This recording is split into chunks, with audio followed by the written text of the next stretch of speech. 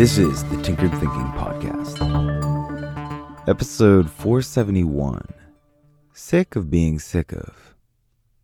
Using the phrase, I'm sick of, indicates what exactly? Is our body ill in the way it would be if we had the flu? No, not really. Usually it references an unpleasant experience that occurs regularly. Notice how strange it would be to say that you are sick of something that has only happened once and probably will only happen once. Regularity is key here. The regular and unpleasant experience is one thing to deal with. But what about the instances when we report it to other people, hence saying, I'm so sick of this or that? Generally, we aren't in the midst of the experience while we harp about it to some friend. We are reporting the experience some time after it has happened. But in so doing, we are activating the unpleasantness again. With awareness focused again on the unpleasant experience, we experience it again, at least in its effect of producing unpleasantness. It's likely that we are eager to report the experience because we've been thinking about it nonstop since it happened, and talking about it as a way to expunge it from our mind. In this case, what we are really sick of is thinking about it. And this is generally the case for all things that we can be sick of. Rarely is the experience of such things all that bad. Otherwise, we'd take definitive actions to make sure it doesn't happen again. What we really suffer from is the way such experiences continue to inhabit our thoughts and awareness. It's our sense of the moment, our awareness, which is polluted and sick.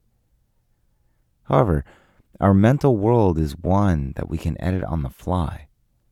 The ability to choose what to think about is a skill that can be practiced and honed. And meditation is the biggest, clearest doorway into this gymnasium of exercise. Thoughts and beliefs have a parasitic nature. Our minds become hosts to these thoughts and beliefs. Like the common cold or the flu or the seasonal bug that wreaks havoc in our body, thoughts and beliefs can similarly wreak havoc in the mind.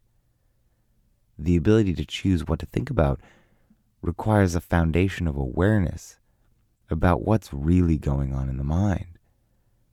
Most of the time, we are like a soldier in the midst of a battle. Awareness of one's thoughts is like becoming a general who can see the whole battle. Meditation builds an immune system for the mind. We cease to be sick of this or that when we develop the ability to choose what to think about. This is the Tinkered Thinking Podcast. Thank you so much for listening. If you find the Tinkered Thinking Podcast valuable, there are many ways you can support it. You can review it on iTunes, you can share it on social media with your friends, you can blog about it or discuss it on your own podcast, or you can support it directly, and you can do this on the support page at tinkeredthinking.com. Both one-time support and monthly subscription support options are available. Thank you for your support of the show. It's listeners like you that make all of this possible. Any feedback or questions are always welcome, so feel free to reach out. And until tomorrow, remember to be careful about the context.